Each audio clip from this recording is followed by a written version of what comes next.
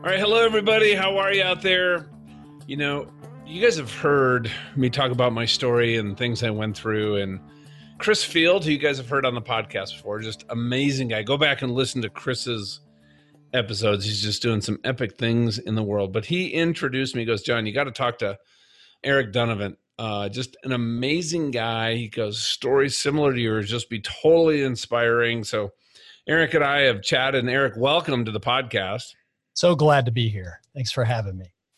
And you're at Paradiem. You're in, Covington, Louisiana. We are about 45 minutes north of New Orleans.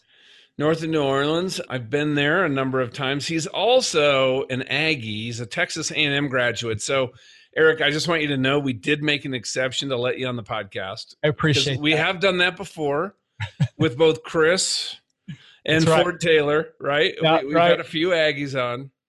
As a matter of fact, the first game I ever went to, an NCAA like D1 football game, was at the stadium there. Is that right? In College Station, because I went to a small, engineering college, so we didn't have a big football program. What an experience! I'd go there just so I could go to the football games. But seriously, that was awesome. Is it called the Cadet Corps or the Student Corps? Corps of Cadets. Corps of Cadets. Wow. They were 4 years of that too. That I was in the band. It was all amazing. It was a great experience. Yeah, they were as impressive as a football team. That's it. Of course, you guys were playing a San Antonio team. You just beat the snot out of them that day. But anyway, so here, guys, here's what we're going to talk about. Let me just give you a little background on Eric, and I think that's going to really frame up our conversation, because I think especially today, here's a question for everybody. How do we move forward when it feels like life is completely upside down? And not only just upside down, what the world has thrown at us too, but I have been in places, and Eric has too, where we get almost to a place in life where we're just stuck is not the right word, because we actually ended up at a destination that we never intended on getting to. And if we actually look at all the circumstances in our life, our relationships, how we, our job, what we're making, where we work, why we work, there are all these things. And it almost feels like this is so much to change. I'm just going to have to DWI, deal with it, make the best of it. And guess what? That is just a place, we're just not meant for that. That is not operating out. We're meant for greatness. And when you move into a place that's just so limiting, and it wasn't, but for me, it was like a slow fade. Just being a couple degrees off north, Eric, just over and over and over. And all of a sudden I ended up in a place I never thought I'd be. But here's the thing, though, based on what the world was telling me, it was the place I thought I should aim toward, if that makes sense. That's right. Oh, absolutely. So here's a little bit of background on Eric. So you're growing up and your family had an unexpected tragedy. I know your mom passed away. She did. She did. I was in the 8th grade, and during that summer, my mom, maybe somewhere in the 8th grade, she broke her arm, went and had surgery, got a staph infection, went into the hospital. We didn't think anything of it, but she didn't come out. She didn't come out. And the way your dad, had responded to that and felt like he needed to go through that, caused him to lose the family business, all of not only your income, but what you had in savings. And so this just fueled Eric's passion for helping families and businesses be more intentional. We're going to talk about the difference between return on intention versus return on investment. This passion about helping families. So how to live and how to give. So it was during kind of that whole time, Eric discovered that money doesn't cause problems. It simply reveals and magnifies the issues that we're ignoring. So since 2007, Eric's company, Paradiem, has guided multiple families and businesses to discover greatness, growth, governance, and generosity in their story, how to impact today and tomorrow. So that's what we're going to be talking about, is how to get there and how to get things in alignment. And I know you said one of your mentors is Jay Link. I've read a lot of his books, by the way, in the past. But anyway, I'd like to do this because, we there's a lot that we put out there. But I'd like to maybe bring you back to maybe when you were 11 or 12, when all this started, because this was really a big part of shaping and framing kind of where you're at today. Yeah. So I'm in the 8th grade. Again, my mom falls and breaks her arm. And nobody thinks anything of a broken arm, right? She had to have some surgery because it wouldn't heal. So a little bit of concern about that. But then she just got sicker and sicker and sicker. And she ended up getting, we come to find out it was a staph infection that she got while she was having the surgery. But my mom passes away, and we buried my mother the day before I started my freshman year of high school. And so from a standpoint of emotional and things like that, at that age, I had no idea what to do with it. I'm going to tell you, I went to school the next day. What do you do? I mean, your mom's gone. And my dad had a couple of years before purchased another veterinary practice. I mean, he's serial business owner, visionary type guy. He had visions of growing this large and small animal practice to be this incredible thing, and had no idea of any thinking about a transition or anything that he might need to think about inside of his business. So my mom's passing away throws this huge wrinkle, this huge disruption inside of everything. I've got a sister who's 7 years younger than I am. And my dad's having to wake up every single day and decide whether or not to be Mary Poppins, or how do I go to the office and manage this business as a single practitioner. And he's got bills chasing him down. And really what I'd say during that entire season that was just crazy, I mean, his health was worse than I had seen it during that entire time. He's working, and trying to figure out how to balance this family life. And I would tell you, not doing a very good job at it. And ultimately ended up, I had a lot of resentment towards him. Our relationship just didn't go well. And I was left with this scar and this wound of chasing down wealth, because I really had kind of convinced myself that if we had been rich, if we had been wealthy, that wouldn't have happened. You mean your mom wouldn't have died, or your dad wouldn't have been gone off in a direction that lost connection with you? Yeah, my dad wouldn't have, because I don't know if I finished the story. My dad filed bankruptcy our senior year of high school. So how I moved into a house right before I started kindergarten, and before I could graduate, we lost everything. So my dad wasn't able to handle all the bills. Everything catches up with him. He files bankruptcy. And it was almost like we lost everything we had. And so what I had convinced myself was, if we'd been wealthy, my mom's passing away wouldn't have disrupted anything. And it was the beginning of this idea that I see the world throwing at us so much that money could solve the problem. And as my life went on, and we'll talk about a little bit more, money doesn't cause problems. Money reveals and magnifies. But in this situation, it was a lack of money that revealed and magnified some of the strain that was in my father and I's relationship. Some of the, he passed it on to me really well, this tendency towards being a workaholic and sedating ourselves inside of work. So I went off to Texas A&M to pursue a degree in something that would make me money. Was that your sole focus? I want to make money, A, and then B, find a major that seems like maybe I'll enjoy it.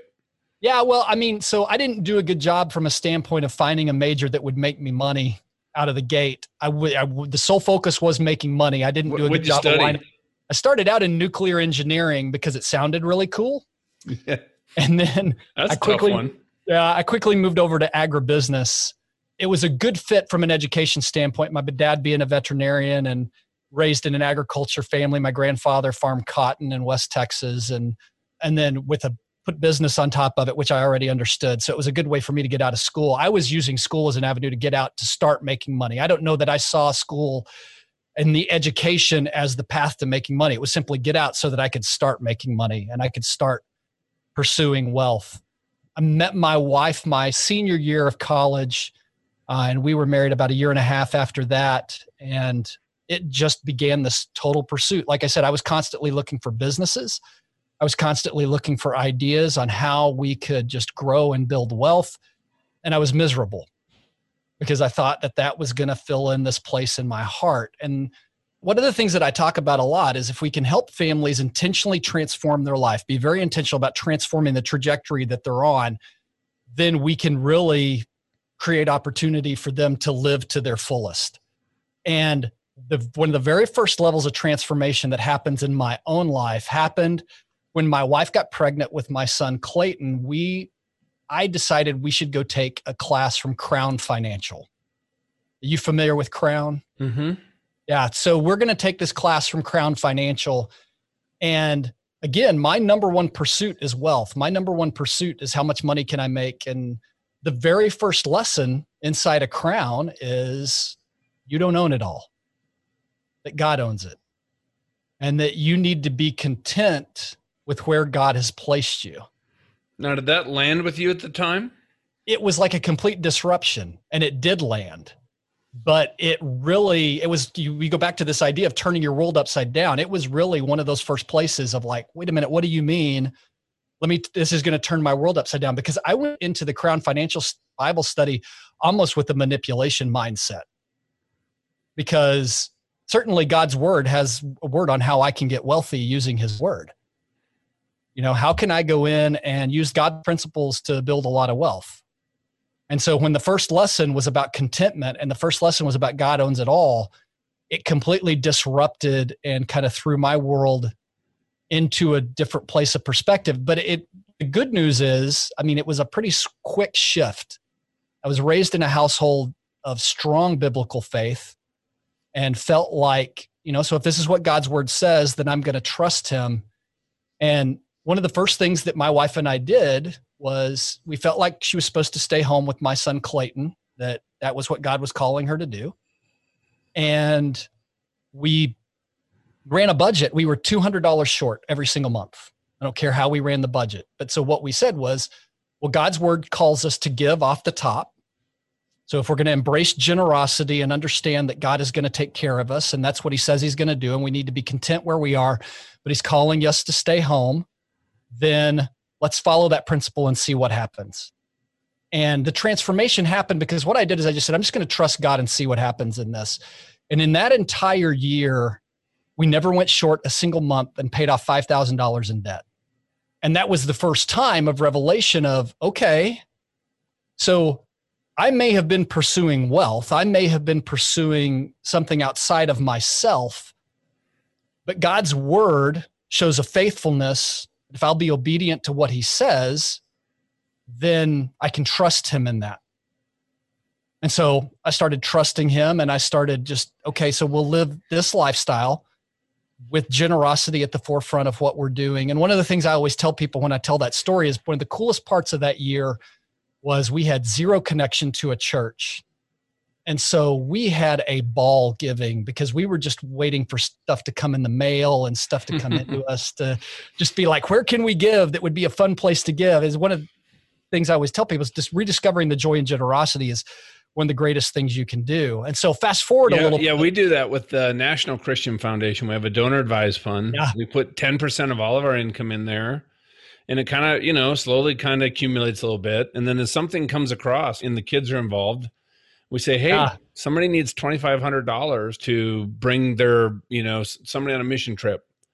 Or here's a need here. What do you guys think? And then, but I have a question for you too, because you've talked about this. And I'm just curious whether this came before or after as you started to get in some transformation. You had times in your life where you were just going back and forth between healthy and unhealthy, and you'd go nuts sometimes on the fitness routine. You described it as like sedating yourself in fitness and CrossFit and Spartan races.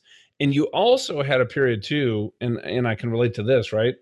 You felt like God had promised you the business would prosper, but you watched these seasons, these struggles, and you had some doubts, right? Sometimes you had these agonizing prayers and you're just wondering, honestly, if you'd even make it. Now, was this leading up to this, or did this also happen as you had some of this transformation, Eric? No, so I walked in a really good season for about 5 years. We moved to Louisiana.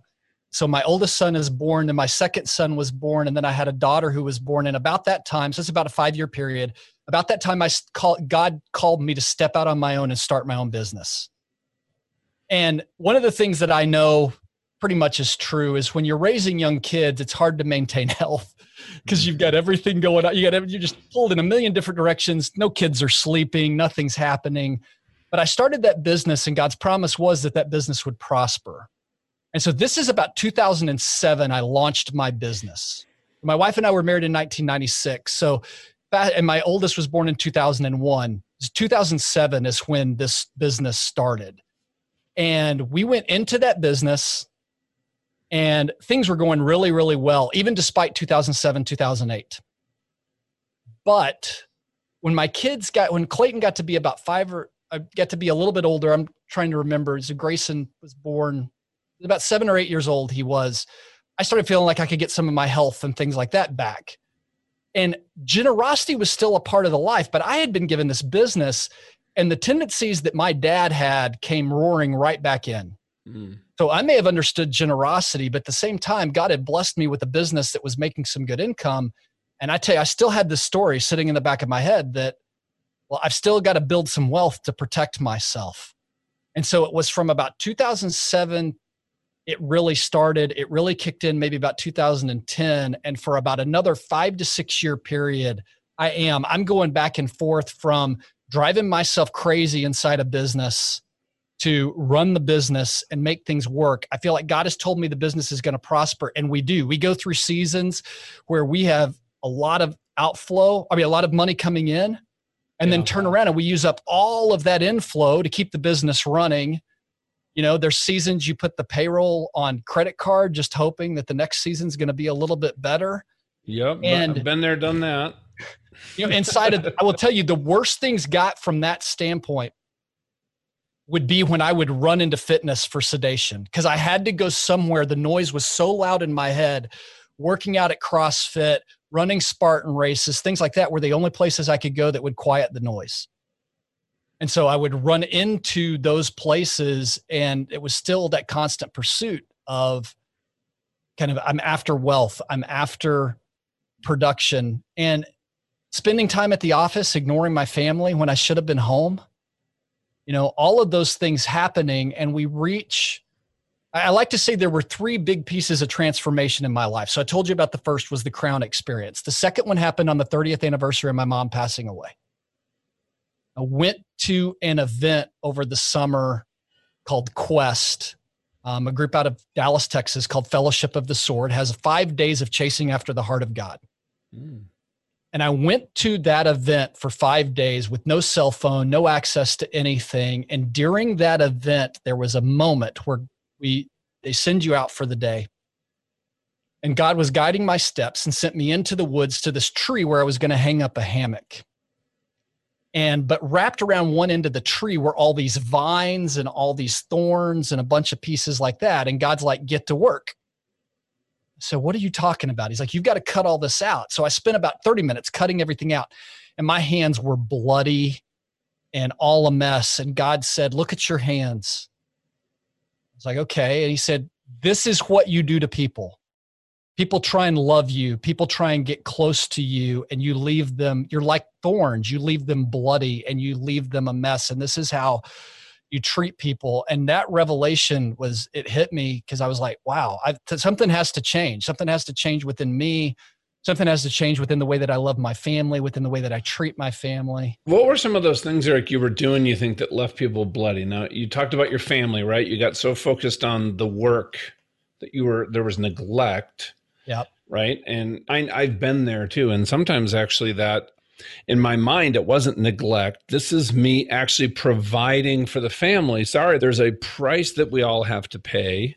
Yep. For us to actually have to be debt free, to save and, do the things I wanted to do as a family. And in my head, that's how I justified it. Now looking back, it's because I had not involved God in any of my plans. And I was trying to work so hard because I never put it up to him and say, hey, God, I trust you.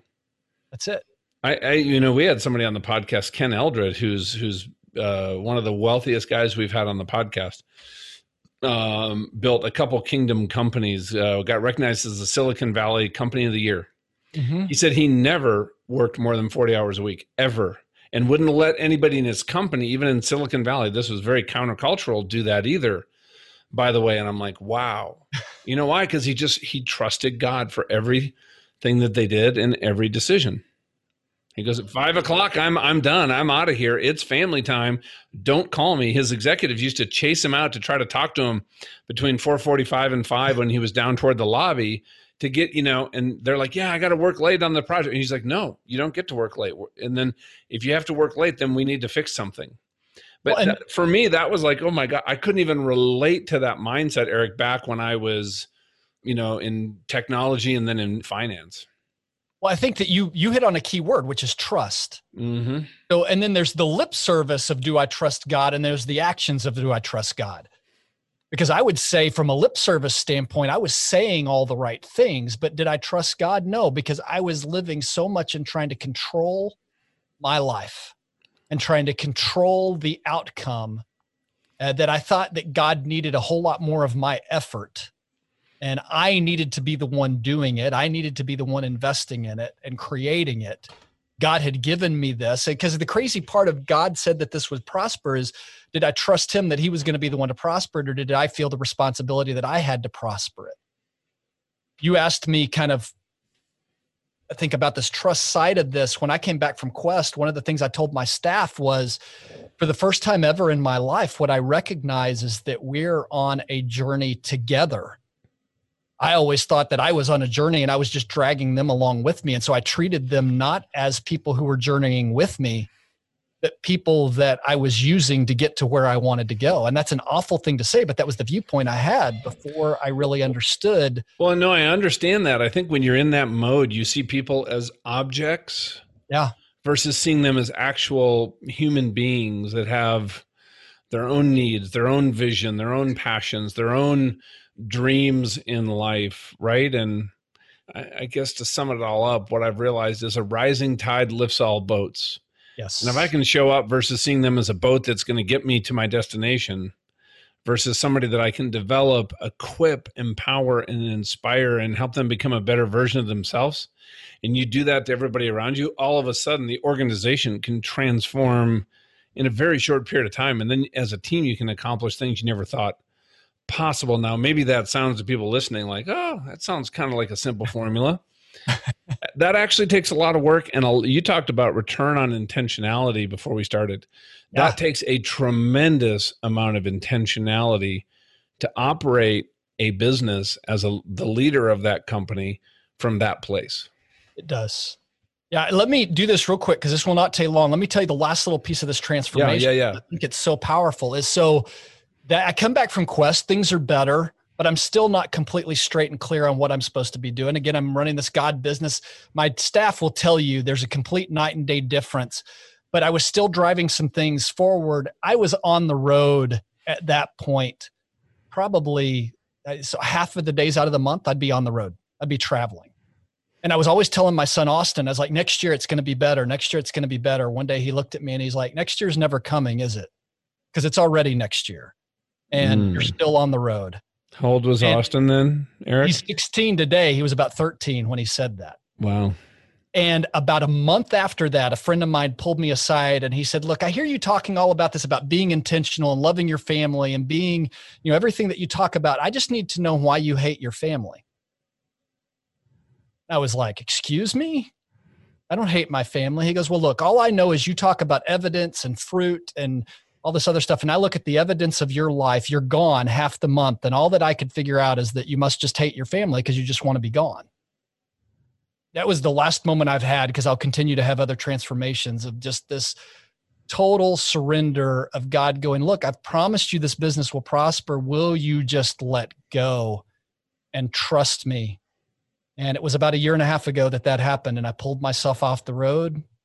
I started equipping more people on my team and started doing other things. And the mission statement of Paradigm is to seek first God's kingdom and his righteousness, with this idea, the other side of that scripture is God will take care of everything else. So what God says inside of that scripture is, if you will take care of my kingdom, I will take care of yours. And what this really began to evidence and happen inside of my life, when we talk about turning life upside down, is the minute I started having a healthy respect for how I treated my body, not sedating and not all the way that I'm ignoring it.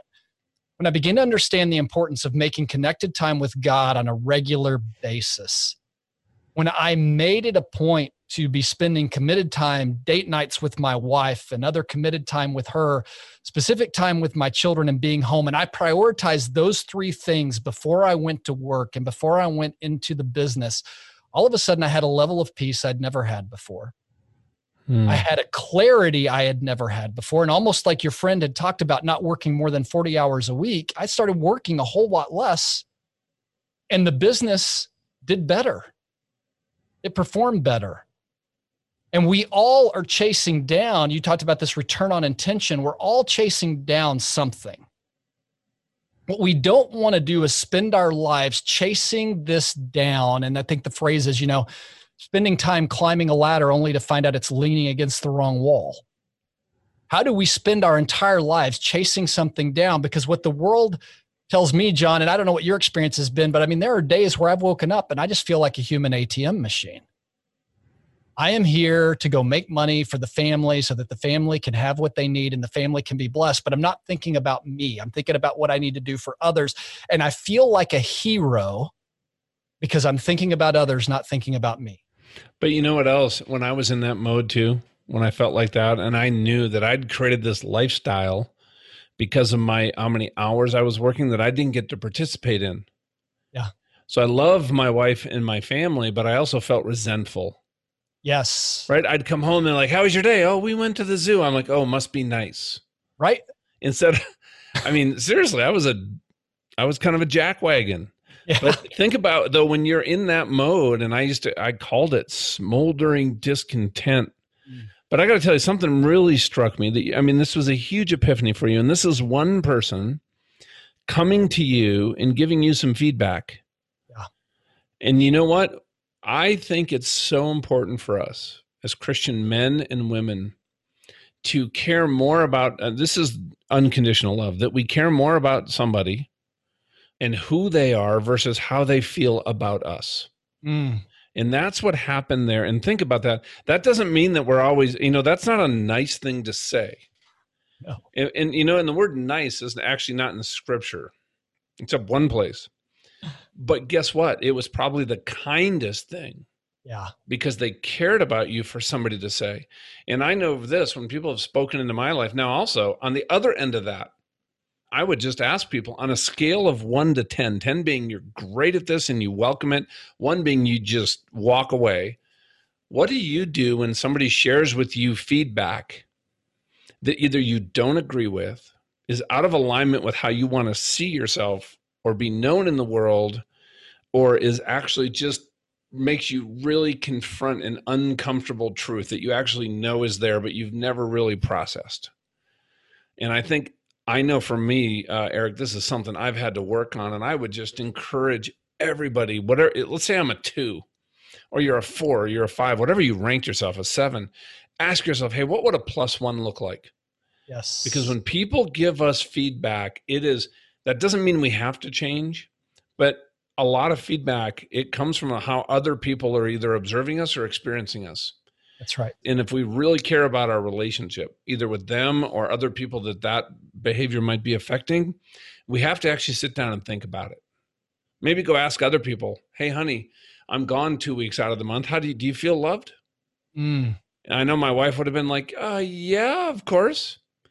Well, just her tone of voice would have told me that, okay, am I willing to make some changes? Right. But anyway, I just love that you had a friend that loved you enough to actually share something with you that maybe nobody else in your whole life shared, but everybody else was maybe observing. Yeah. And I think that's powerful. Now, if you give feedback to people, you have to do it from a place of love and not a place of judgment or criticism. That's right. Right? You have to, deal with the facts. I think it's a place for us to be humble. I could be wrong, but this is me. This is what I'm observing. You're never home. But anyway, I just wanted to highlight that, because sometimes some of the feedback I've gotten from friends that was hard to hear, like you, was some of the biggest inflection points in my life. And I was so glad that some of these close friends had the courage to share with me, John, you're a pretty good guy, but there's this 1 or 2 things you do it's really harming your relationships, your reputation, your marriage, things like that. That's so good. So here's my second question, and I'd love your thoughts on this. You said, if you'll take care of my kingdom, I'll take care of yours. Yours meaning God taking care of your life and everything around you. And Eric, what does it look like for you to take care of God's kingdom? And then how would you share that with everybody out there listening, what it would look like for them to take care of God's kingdom? Well, so you mentioned Jay Link, who mentored me. He taught me this little lesson that's kind of become like my check-in every single day. So he made the comment, he said, look, there's one question you can ask, but there's 3 different ways it can be asked that will determine how well you're aligning with God's kingdom. So the first one is, what do I want to do with what I've been called to manage, steward, take care of? What do I want to do with it? That's version 1. Version 2 is, I acknowledge that God owns it all. So what do I want to do with what God's equipped and given to me? Or version 3 is, what does God want me to do with everything he's equipped and given to me?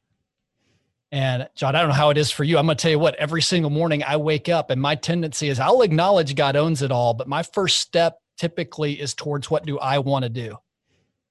And it's that pausing, it's that slowing down, it's that committed time every single day of going, God, I know what my tendency is. My tendency is to launch off into what I want to do, but what you are, I'm calling you Lord of my life. I'm giving you authority to do that. Your word says that if I take care of your kingdom, then you'll take care of mine. So what can I be about in your kingdom today, taking care of and doing that you would have me do that, with the authority and everything that you've given to me? And inside of that simple little reset, I think, is a great exercise, not only for me, but for everyone.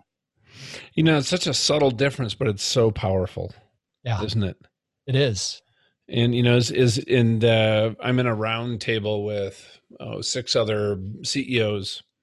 And it's something we talk about all the time, Eric, is okay, actually, if I apply that to just my house, my finances, my personal relationships, it's actually easier. But when I'm looking at a company and employees and marketing and products and, all the stuff that's involved in business, yep, and bringing that exact, because guess what? We're called to steward, that company. That's but right. If it's if you want to be a kingdom leader in an organization, it's the same exact concept. God owns this company. He owns the accounts receivables. He owns the profit. He owns the intellectual property, all these things. And what should, it's the question of what do I need to do, let's say right now, to adapt to all these, what's happening in the world, mm-hmm, or what does God want me to do? Because he knows where this business is going and how it fits into his kingdom plans 1 and 2 years. That's right. And constantly seeking that is something as a group, we are constantly, it's funny, but we have to constantly remind ourselves, Eric. Yeah. Because drifting back into the what do I need to do right now? What should I be doing versus just stop and praying just real quick and say, God, there's 4 things on my plate. Which one should I focus on? What's the highest and best use of my time? What is the right thing to do in the right way for you right now? Yep. And you know what? I got to tell you, just doing it in that order for me has allowed me to really avoid some big mistakes and led to a level of growth that I never expected when we started this. Yeah. Well, and it's not, I want to make sure everybody who's listening, I'm not perfect at this, right? No, none of us. I told you, we have a group and this is something we talk about constantly. And that's also why I think it's really important, your association and having the people around you and sharing them. Hey, this is something I struggle with. I struggle with my mindset of being self-focused. What do I need to do to be the one in power, the one in be in control? Right. And I got to let that go. And I'm working on it, guys. And so I give you permission to ask me, how did you make that last decision? What is the reason that you did that? Was that what John wanted? Or did you stop in prayer and seek God's guidance? Well, and what's so interesting about this is, so this then became, as God made this clearer and clearer, this became the driving force behind Paradigm and what we're doing. We talk about greatness, growth, governance, and generosity. For the direction, it really is, our logo has a shield with a star at the top. The star is Christ, because this entire idea of seeking first what God is up to. But what we found, and one of the things that really convicted me inside of my industry and my business on the financial side of things, was that so much of it was about chasing down return on investment, this specific ROI of how do I build bigger barns? How do I get more? How do I accumulate more? And even, for believers being caught inside of this world of this idea of my life is better when my balance, I measure my greatness and how much things are improving by maybe if my balance sheet goes up. And looking at this idea of, no, we were created with an eternal mindset, with an eternal stamp. And what God is calling us to do is make an impact on eternity. And how do we transform ourselves today? And it starts by understanding, like, greatness that we talk about is, why does my story even matter? And how do I think about that story inside of not just this balance sheet, but inside of the family and inside of the generations that I'm going to impact? And then the growth side of it, as you said, return on intention, not return on investment. Go back to that question. What is God calling me to do with the stuff that he's given to me? And how do I make sure that I'm getting return on those things that God is calling me to? Well, yeah. And you talked about greatness, and then you also talked about growth. And how do you define growth? So growth is defined by what is your return on intention. So most families are chasing down return on investment. And when they go, I've even met believing financial planners and other people that work in kind of the space and attorneys, CPAs, and the mindset of the world is on, again, accumulation. And what we found was uniquely that if we could help families get clear on that question, what is God calling me to do with what I've been asked to steward? What we found was worked with hundreds of families. I have yet to have a family who, once they understood what God's intentions were for them, that inside of their current plans, they were getting higher than a 50% return on intention. Meaning, if you made a list of the things that God was calling them to do, and you looked at how they had organized everything financially, they weren't not even 50% of it matched. Because what the world is calling them to do and what God has written into the DNA on their heart is different, but no one's taken the time, and they haven't taken the time to sit down and say, hey, what am I being intentional about? What is my return on intention? What's an example of that, Eric? Well, so I give you a really good example would be, there's a family that we worked with in the tech industry who had put together a plan that was done for them. And the attorney asked them the questions like, well, what do you want to do for your kids? Like, well, I don't know. I don't want to over inherit them. I want to make sure that they live a good lifestyle, but I don't want to put them into a place that, they might choose not to do anything. Attorney said, great. I know exactly what to do. Wrote out the documents, put them together. The family had them. We met the family after this was done. And when we looked at the plan, what the attorney did was pass the inheritance down to the grandkids, and the kids just earned income off of a trust that was established for the children. So what it accomplished was they didn't over-inherit the children. They just over-inherited the grandchildren. And their intention, so a lot of times what you'll find in the legal space is if we don't know what to do and we don't have an answer, then we kick the can down the road and we eliminate the problem we can see. And what we end up creating are unintended consequences that sit on the other side of that. Another thing that became really clear to them, not only once they got clear on what they wanted to do, they didn't want to wait until they passed away to do it. And no one had given them permission or shown them a path of how they could bless their kids while they were living, while still taking care of themselves. And so that's two areas of intention that they were missing already. One was, how could we bless our children and take care of them while they're living? And then the second one was they had accidentally over-inherited their grandchildren without realizing that's what they had done. And the other thing that was unique about that is when we drew the picture out, showed them that picture, they're like, that's not what I thought happened. That's not what we wanted to have happen. But they had never seen it. They just had requested not to over-inherit their children. Yeah. And sometimes you're just saying, hey, like I love helping my kids out, right? College, we came out of our accident. So financially we were not where we wanted to be, but being able to co-sign for the loans, help them pay off the loans. But I'm actually even just thinking about this, right? Because my family relationships were not where I wanted leading up to the accident. And actually writing down a vision for my marriage, a vision for our family, and for me and each one of the boys was huge. Now, let's say for my wife, right? Yeah. We've been married 30 years, 30 years in, right? It's been a lot of work. And one of my visions is that she would always feel like the most loved woman in the world. And I'd fall short of that standard often. Yeah. I'll just be honest with you. But if I say, okay, what do I need to do? Like, hey, we haven't had a date in a couple of weeks, even though we're in the middle of coronavirus.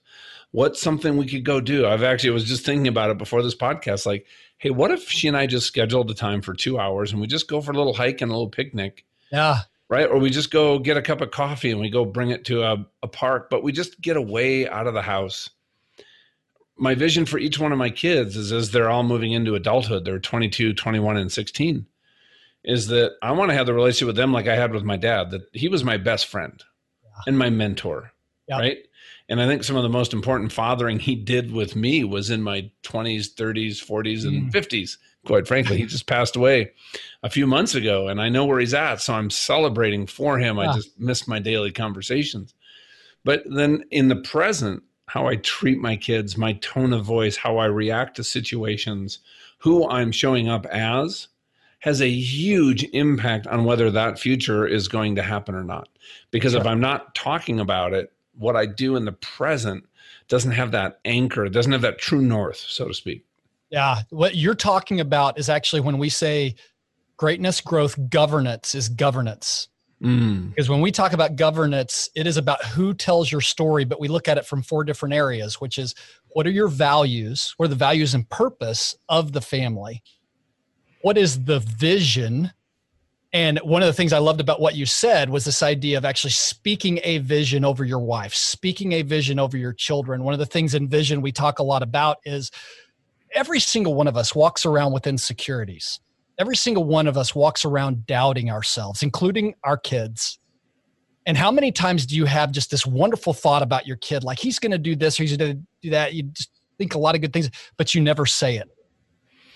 So inside of vision, creating an environment for families to actually speak the greatness in vision that they see over their kids. And then voice is our third portion of governance. Voice is about giving your kids a voice, not necessarily a vote. So many times our children just don't feel heard. They just want to feel heard. And giving them a place to say, hey, I will listen to your voice. It doesn't mean it's going to change my mind. But can we respectfully have a conversation and disagree with each other or agree with each other? But we're in the safe place that voice is okay. And then the last one, you can come back to any of these if you want to visit them, is venture.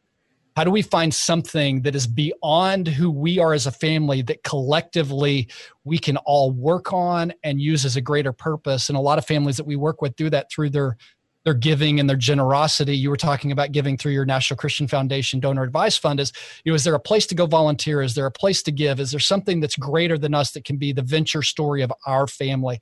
And so those are kind of the 4. What you're talking to is exactly what we're looking at inside of that governance section of helping families be more intentional. So Eric, how do people find you, get in touch with you, connect with you after they've heard you here? Yeah. So send me an email, eric@paradigm.org is the best way to get in touch with me. I am active on LinkedIn. I'm active on Facebook. One of the things that I would just encourage people, if you're interested, every morning at 9 a.m. Central, I do a prayer call on the weekdays. And that's a real short 5-minute call. And it's recorded if you ever want to go back and watch one of those. And then the only other thing I would say, if it's of value, and I believe you'll just put this into the show notes, is we've created something we call a family impact kit, which for those of you who are out there who are like, look, my world is turned upside down. I see a lot of this area and I want to begin to create transformation in my own family. I'm ready to kind of look at this. I see myself working more than I should, or I see just directions that my family communicate better. We created a kit that's designed for families and it's free. All you've got to do is send me an email at eric@paradigm.org and we'll get you a free, all the downloaded links to everything. What it is it's a day worth of activities. Break it up as you choose, but helping you begin to explore your own greatness, growth, governance, and generosity inside of your family. There's some exercises over having a meal together, looking at volunteering together as best we can in a COVID world type of thing. But really just the desire is that we can just help equip families to think about things that are upside down, as we've been talking about all day. How do I seek first what God's calling me to do and watch everything else fall into alignment? That's awesome. So as we wrap up, let me ask you a question. We're just working with so many families and the work you've done, speaking, teaching, equipping. Why should what you're talking about be important to business owners and families? Well, because what we're talking about is living a life of intention. And if you don't have a life of intention, then what you end up with is unintended consequences. So you don't want to land out. You don't want to end up in the land of smoldering discontent. Because I think I shared with you before we hit record at the time, because the hours I was working, where my position in the company, what I was doing in the community, to make any big changes for me almost felt I had this limiting belief that this was, and according to the world, I'd kind of, I was doing well. Yeah. And I was really, instead of asking what I wanted, I was trying to cater to what everybody else wanted. I wasn't asking God what he wanted. And I got to tell you, I didn't think I had an out. I really honestly, stuck isn't the right word even. Like, I just felt like this was the rest of my life and I just had to grind it out. And what I found was the liberating truth is that actually partnering with the Father, had the power to completely rewrite my story. And the story that we've rewritten together in this season of my life after the accident has been the most rewarding, encouraging, fulfilling, peaceful, joyful place. What I was always seeking before, but didn't know how to get to. Yep. And so I just want to share with people as an encouragement that if life is not what you want right now, I'm not telling you we have the answer, but what I do know is that you can take one small step toward that, the person that you were designed to be, the life that you want to create, that God wants you to create with him, in partnership with him, and that it is a process. And for me, it's been a long process, but I wouldn't take anything back now at all. Yeah. If I could add one thing real quick on that. Yeah. Is you said that, what came to mind is, most people spend their life living a good story. How you doing? I'm good. How are they? They're doing good. Good. Hey, things are good. And what we get stuck in, Liar. we get stuck in that smoldering discontent of, we think of all we can do is good. And what God has for us is an opportunity to live a better story. His ways are better if we will trust him. His paths are better, but it is an upside down life. It looks completely different than what everyone else tells us. But keep in mind, everybody else is living good. So why settle for good? God's got a better plan. Love that. Eric, thank you for coming on and sharing that. That was fabulous. Love to have you come back at some point. And if we ever get a chance to be in the same city at the same time, I'd love to get together and give you a big old No, we're going to do that, because I'm going to, when I get the chance, I'll be in Colorado in the next 3 or 4 months. We're going to make it happen. That'd be awesome. And I got to tell you, is Chris in College Station? He is. So what if we all got together for an Aggie game back when they're playing football again, and maybe next year, maybe the year after? 50% capacity. I would love to do that. All right, brother. Be well and keep knocking on the live, man. I will. Thank you, John. I appreciate it.